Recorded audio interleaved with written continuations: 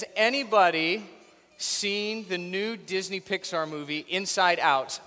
Who has seen that movie? I got a disappointed no from Emma Kurtz. Where are your parents? So how many of you would like to see that movie? Yeah, absolutely. Your parents are like, thanks, Pastor Chris. There goes my Tuesday night and $50. Now, if you haven't seen it, I won't ruin the movie for you, I promise. But in this movie, Inside Out, it's a cute story about this little girl named Riley and her emotions. And the thing that they do in this movie with Riley's emotions is they bring them to life. These emotions are personified as real characters. So there's joy and sadness and anger and fear, and I think there's one more. I don't know what the other one is. But there's these emotions, and at one point in the movie, two of the characters, Joy and Sadness, find themselves far away from their headquarters, which is the place that they live and work. And so things are going wrong. And if they're going to save the day, they have to find a way to get back to headquarters, don't they, kids?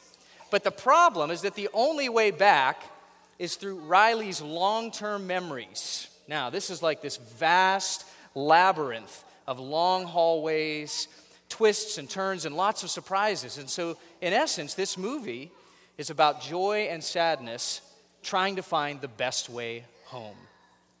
And actually, that's not that dissimilar to the lessons that our kids have been learning this week, as they have been on this fun and exciting journey off the map, trying to figure out the best way to walk and to live in this crazy journey that we call life sometimes, right? And so, kids, I wonder if you might help me by reciting the verse of the week, the theme verse, Isaiah chapter 30, verse 21, for all of these fine folks as we get our sermon started, okay? It's up on the walls if you need a hand. So on the count of three, let's recite that verse. Ready? 1, 2, 3.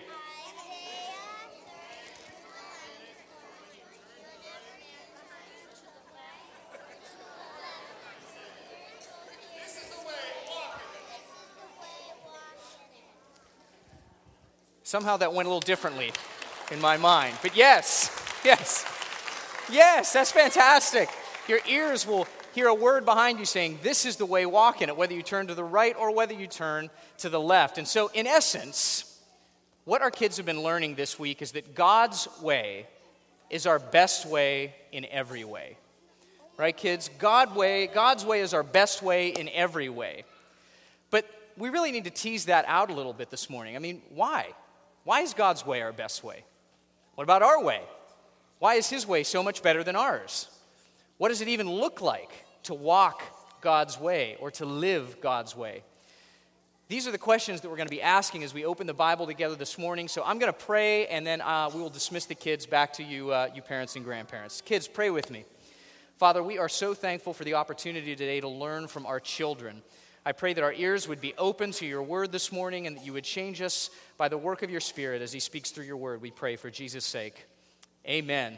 Let's hear it again for our kids. Kiddos, you can head back with your parents. Thank you very, very much. Go head back. You kids were fantastic. Thank you. Thank you, sweetie.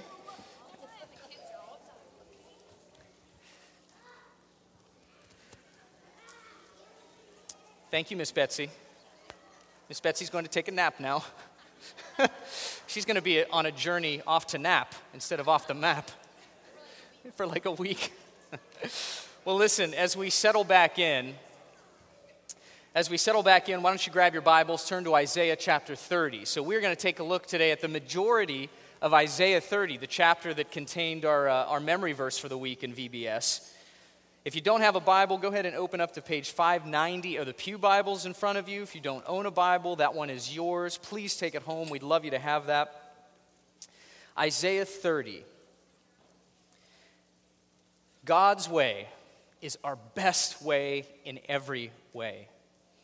And the way that Isaiah lays this out for us in chapter 30, the chapter is really split in half. And so you want to have an imaginary line in your Bibles right around verse 18. So the first 17 verses, Isaiah paints the picture of what our way looks like, what it looks like to walk in our way or the way of rebellion. And then in verse 18, and 18 going forward, he gives us God's way or the way of restoration. And so we have these two contrasting pictures And in looking at those pictures, we're going to find out why God's way really is our best way. So beginning in verse 1, we'll see first that in walking our way, we impatiently turn to false securities. By doing life on our own terms, we have this tendency to make impatient grabs for false security. Let's look at it together, starting in verse 1. I'll read out loud, but please follow along in your Bibles. "Ah, stubborn children, declares the Lord, who carry out a plan, but not mine, who make an alliance, but not of my spirit, that they may add sin to sin, who set out to go down to Egypt without asking for my direction, to take refuge in the protection of Pharaoh and to seek shelter in the shadow of Egypt. Therefore, shall the protection of Pharaoh turn to your shame, and the shelter in the shadow of Egypt to your humiliation." So just to frame this quickly in a bit of historical context, what we have here is the nation of Israel facing this growing threat from a nation called Assyria. And so rather than turning to the Lord for counsel and direction, rather than waiting on him in faith, they decide, no, something's got to happen here. So they impatiently take matters into their own hands, and they run to Egypt to try to make a treaty with them to gain protection and security. Now, it's important for us to remember as we think about Egypt that this is the nation that oppressed Israel for years, right? I mean, this is the nation from which God delivered them mightily by signs and by wonders. And so why in the world would they want to run back to Egypt of all places? But the truth is that it's pretty easy for us, this side of history, to stand in judgment over Israel. But the truth of the matter is that we don't like to wait either, do we? I mean, some of you are sitting in the pew right now thinking, I can't wait till this guy finishes. Right, let's take this for example. We go off to Giant Eagle. We need some eggs and some milk and just a couple of things. So we go to the store. We park in the parking spot that's closest to the door, right, because we want to get in sooner. And we bring our groceries up to the front. And what's the first thing we look for once we get to the front of the store? Yeah, somebody said it, the shortest line. We don't want to wait, so we go to the shortest line. And let's not talk about if we're in the 12 items or less line and the person in front of us has 13 items. I mean, the injustice, the humanity of it all, that we would have to wait. We don't like to wait. We're very impatient people. How much worse, then, when we become discontent with God's place and discontent with his pace, and we go off on our own. The sad irony, of course, to this approach to living, these impatient grabs for false senses of security, is that it really doesn't work. Right? Verse 3, the protection of Pharaoh will turn to your shame, and the shelter of the shadow of Egypt to your humiliation. Walking our way and impatiently turning to anything but the Lord will never provide the security that we crave and that we need. So some questions for us today is, are we content to wait on the Lord to provide exactly what we need in our lives, exactly when we need it? Are we secure enough to trust that God really is sovereign in the directing the lives of his people, directing the affairs of the world? Are we secure in him, or are we more given to impatient grabs for securities that really will only let us down rather than trusting and being content with the love of God in Christ? There's a second aspect to doing life our way. So we grab for false securities, but also in walking our way, we intentionally distort God's word. Our way, the way of rebellion, as Isaiah describes it, is the way that twists and distorts the word of God. Look at it in verses 8 to 13. "And now, go write it before them on a tablet, inscribe it in a book, that it may be for the time to come as a witness forever. For they're rebellious people, lying children, children unwilling to hear the instruction of the Lord, who say to the seers, 'Do not see,' and to the prophets, 'Don't prophesy to us what is right. Speak to us smooth things. Prophesy illusions. Leave the way. Turn aside from the path. Let us hear no more about the Holy One of Israel.' Therefore, says the Holy One of Israel, because you despise this word, and trust in oppression and perverseness and rely on them, therefore this iniquity shall be to you like a breach in a high wall, bulging out and about to collapse." What we see here is the image of rebellion going even deeper. You see, the issue is not just an external treaty with Egypt. It was not just an external reliance upon them. The deep issue here is that they were actually intentionally rejecting the counsel of the Lord.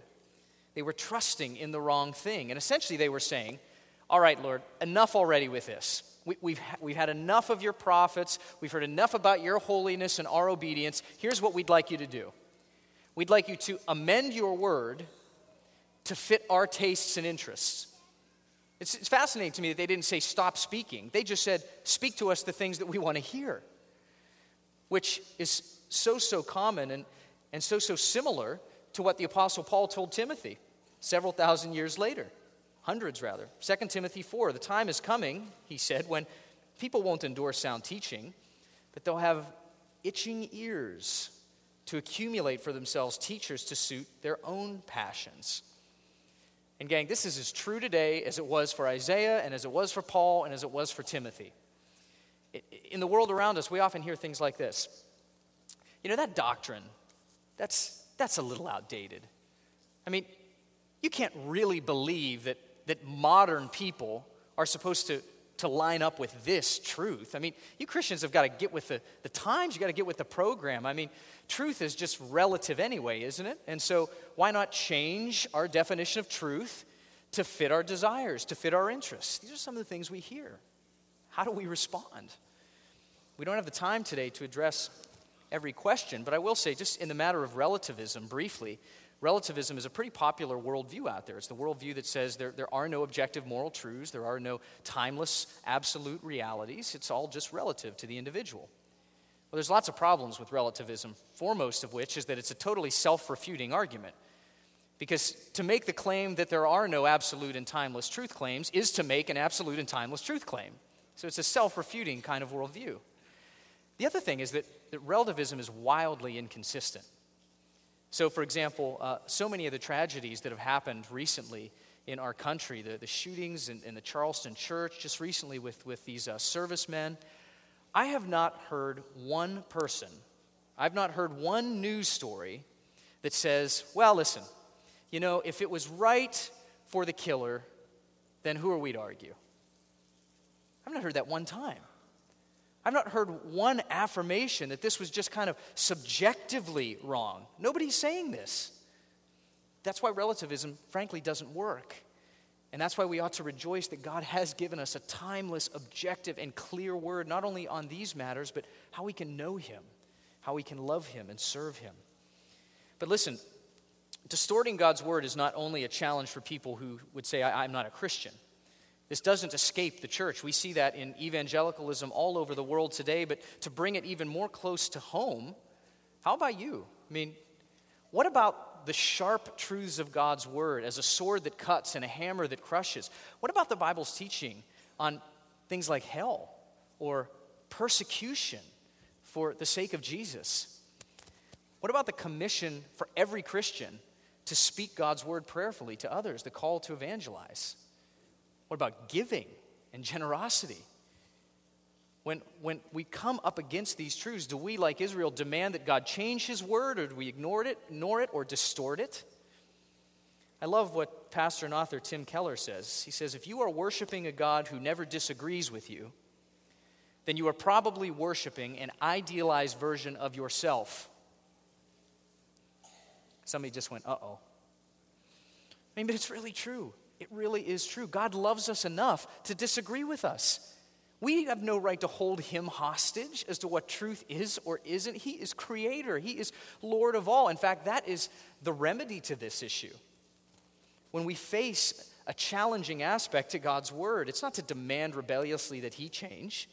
It's to remember that Christ really is Lord, that God really raised him from the dead. And if he is who he said he was, then his perspective and his word on every matter is the perspective that we ought to seek to understand and adopt and practice. Otherwise, as we saw from verses 13 and 14, this iniquity shall be like a breach in a high wall. In other words, when we go around distorting God's word, our bubble is eventually going to burst. So, in walking our way, we've got impatient turns and grabs for false security. We've got this distortion of God's word. But thirdly, in walking our way, we also stubbornly refuse to repent and turn to God. This is us on our way, digging in our heels, saying, Lord, no thank you. I'm good where I'm at. No need for me to turn or change direction. I am fine right here. Stubbornness. We see it in verses 15 to 17. Look down at it. For thus says the Lord God, the Holy One of Israel, in returning and rest you shall be saved. In quietness and trust shall be your strength. But you were unwilling and said, no, we will flee upon horses. Therefore, you shall flee away. And we will ride on swift steeds. Therefore, your pursuers shall be swift. 1,000 shall flee at the threat of one. At the threat of 5, you shall flee until you're like a flagstaff on top of a mountain, like a signal on a hill. So here we have God reaching out to his people, saying, stop. Turn around. You're going the wrong way. Turn around and follow me. But their response, as we see the last word there in verse 15, they were, what does the text say? Unwilling. This would be the same thing as a sick patient stubbornly refusing to take a foolproof and free remedy that their physician offers them. This is the same thing as the person who stubbornly will drive 100 miles out of their way rather than pull over and ask for directions or plug it in the GPS and let Siri take you the rest of the way. Just stubbornness. I'd rather go 100 miles out of my way. It's foolish. It's ridiculous. It is. But, as commentator Barry Webb points out, it is not the way of rebels to listen to reason. So what does this mean for us? Well, what it means is that when we stubbornly refuse to repent and to turn to God as Lord, we are just as unreasonable, even more so, as the patient who refuses to take the cure. Just as stubborn and more so as the person who drives 100 miles in the wrong direction. Listen, whether it's the decision to turn to the Lord for the very first time today, if you're here and you say, you know what, I feel like I'm walking down my own road. Today is the day to turn. Today is the day to receive the grace of God, to turn to him for the first time and to look to Jesus. Or, whether you're here and you've been a Christian for 1,000,000 years, it's finally time to turn and repent and lay down that sin that has been nagging you and nipping at your heels for years. This is all the impatient grabs for false security, the distorting of God's word, the refusal to repent, all the disaster of walking our way. So the alternative, right? We said it earlier, God's way is our best way in every way. And in verse 18, we have this giant hinge that takes us from our way to God's way. And as we turn that corner, we see first that in walking God's way, we find God waiting to give grace. Despite all of our rebellious nonsense, the Lord remains faithful and waits to extend grace. Look at it in verses 18 to 19. Therefore, the Lord waits to be gracious to you, and therefore he exalts himself to show mercy to you. For the Lord is a God of justice. Blessed are all those who wait for him. For a people shall dwell in Zion, in Jerusalem. You shall weep no more. He will surely be gracious to you at the sound of your cry. As soon as he hears it, he answers you. This is remarkable to me. The remarkable, amazing grace of God. It's remarkable not only because the text says that God is waiting to give grace, but that he's actually eager to give grace. That phrase in verse 18 there means to rise up. The phrase exalts himself. The Revised Standard Version does a great job. I think it translates it. He rises up. It's this picture of God almost on his tiptoes, leaning into it, eager, waiting to give grace. It's the same picture of God that we see in the story of the prodigal son, probably the most well-known parable of Jesus, right? The son, the wayward son goes away. He squanders his inheritance, and his father is eagerly waiting to extend grace. He sees him off in the distance. And what does he do when he sees him? He pulls up his robe. He runs to him. He embraces him. He kisses him. And he throws him an amazing welcome home party. This is what it means to find God waiting and eager to give grace. And I love the way that Ray Ortlund describes these verses. He says that we wait for God in that we wait in faith. We wait in confidence that his timing is right and his methods are wise. And for his part, the Lord also waits, exercising continual patience with us. His faithfulness is what we can look forward to. So when we find ourselves asking the question, how long, O Lord, how long? His answer just might be, whenever you're ready. So in sharp contrast to our impatient grabs for security, here we have the Lord graciously, actively waiting to extend grace and give us the security that we really need. And this is just one way that God's way is our best way. A second is that in following God's way, we also hear him speaking his true word. So when we're following the Lord, when we're living in step with his Spirit, we are sure to hear his encouraging word. We get this in verses 20 and 21. Look at it with me. And though the Lord give you the bread of adversity and the water of affliction, yet your teacher will not hide himself anymore. But your eyes shall see your teacher. Your ears shall hear a word behind you saying, this is the way, walk in it, when you turn to the right or when you turn to the left. This is our theme verse from this year's Vacation Bible School, and there's so much that we can glean from these two verses. First, I think it's really interesting that in seeing God as our teacher, clearly, in hearing his true word, not demanding that he distort it, this doesn't eliminate the bread of adversity, as Isaiah phrases it, or the waters of affliction. This is really consistent with Israel's history, and it's certainly consistent for us today, isn't it? Life is really hard sometimes. You may be here today. I can't imagine that there's not at least one person in the room today, a group this size, that this is the worst week of your year. Life is really difficult, whether it's the consequence of our own personal sin, the brokenness of a fallen world, the sin or the transgression of someone else against you, the Lord's disciplinary hand of refining judgment. Adversity is present even for the Christian.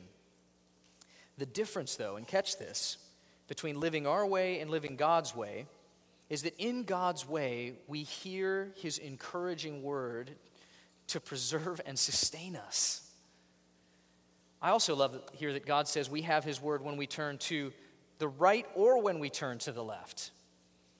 We don't have the time to go into a full teaching on guidance in God's voice, but let me just say quickly that God is faithful to make himself known to us.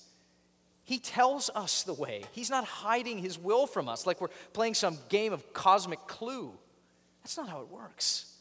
God has revealed himself to us clearly and, yes, sufficiently in his word. Clearly and sufficiently. And I wonder if we really believe that. I wonder if we really believe that God's word is sufficient for our understanding the way in which we ought to walk and live, for understanding his will.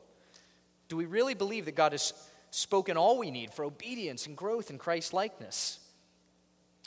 When was the last time that we trembled at God's word? When we realized that we were hearing from the Lord of the universe and in humility and brokenness, not demanded that he change his word, but submit ourselves to it, knowing that his way is our best way. Third reason that God's way is our best way. Walking in God's way, we gladly repent and turn to him. Repentance is one of the essential, natural, and ongoing byproducts of walking in God's way. Repentance, that turn, that change of mind, that change of directions. Verse 22, look at it. Then you will defile your carved idols overlaid with silver, your gold-plated metal images. You'll scatter them as unclean things, and you will say to them, be gone. This is what happens when we're walking in God's way. We gladly and emphatically say to our idols, get out, no more. we see that they are but a dim flicker when what we really need is the light of a blazing sun. And so we cast them aside for what they are, dust. I doubt very, very much that I would walk into your living room this afternoon and find a tiny little shrine built to other gods next to your flat screen TV. Probably wouldn't find that. However, if I had the ability to look into your heart, into my own heart, what little gods would we find? What little idols would have risen up? Perhaps the pursuit of a promotion at work, or the desire to make a business so successful that it costs you your family. Dare I say, maybe it's the idol of the American dream. Maybe it's suburbia that is killing us quietly, that is wooing us.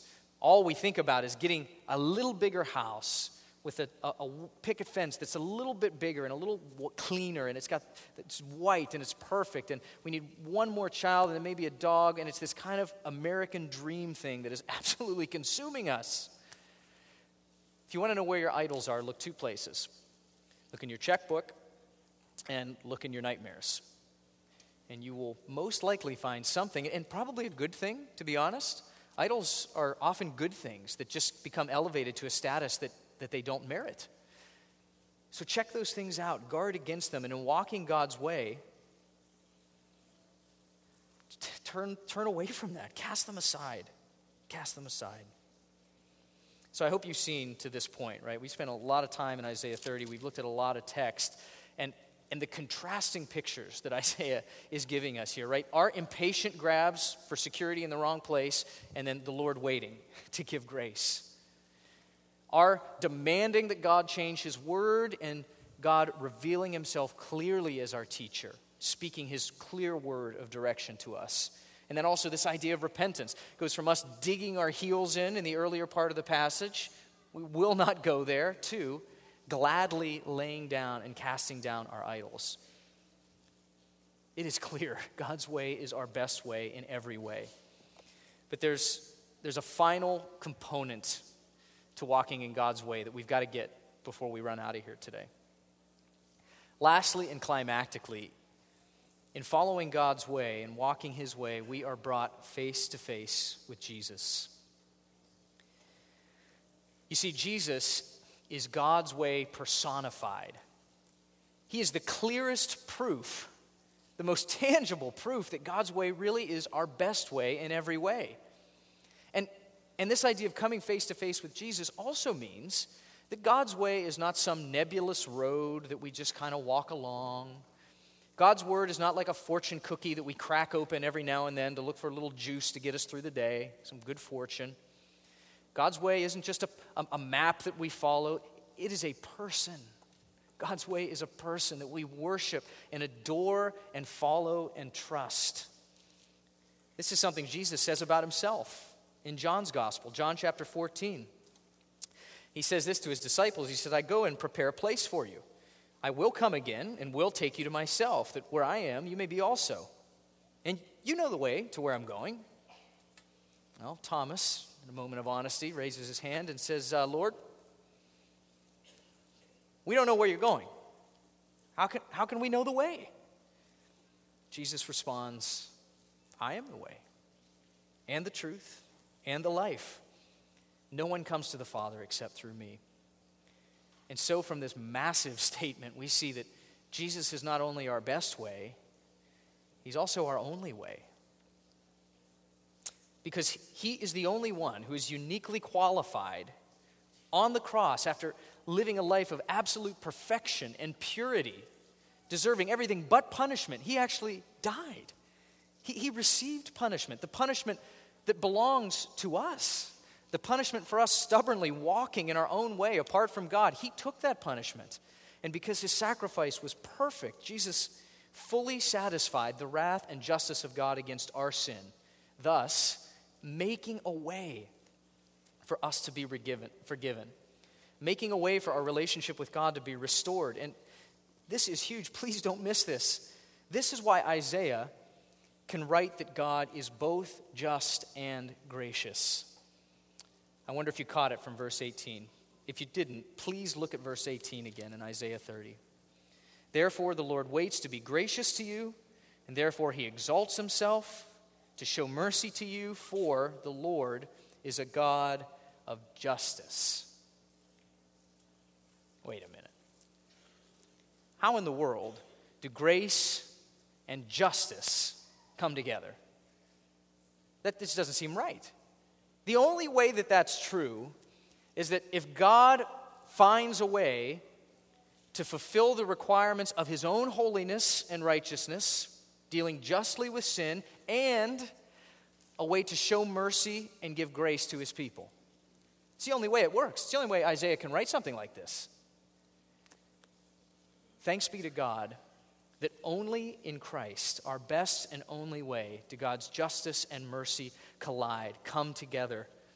Because the life of Jesus, the perfect sacrifice of Jesus, does in fact fully satisfy God's justice, his wrath against sin, his commitment to himself and his own holiness, and make a way for stubborn rebels like us to be brought back into a right relationship with God. Do you see the uniqueness there? That's the only way it works. It's the only way Isaiah can write this. But Jesus has been raised from the dead, which means that God put a stamp called mission accomplished on the life and ministry of Jesus. So he has done it. He has made the way. He is our way. I hope this has, at least in some way, become a little clearer today, that God's way, culminated in the person and work of Jesus, is our best and only way. So, which way are you walking? I mean, that's really the big question, isn't it? Are we going along marching to the beat of our own drum, doing life on our own terms, our own way, or are we walking in God's way? Are we walking in Christ? Have we surrendered ourselves to him as Lord, and are we walking in step with his Spirit? Our closing exhortation comes from an excerpt in the Valley of Vision. This is a wonderful book of old Puritan prayers. I close with these words. Would you bow with me? Thou hast given me a Savior. Produce in me a faith to live by him. May I enter him as my refuge. Build on him as my foundation. Follow him as my guide. Walk in him as my way.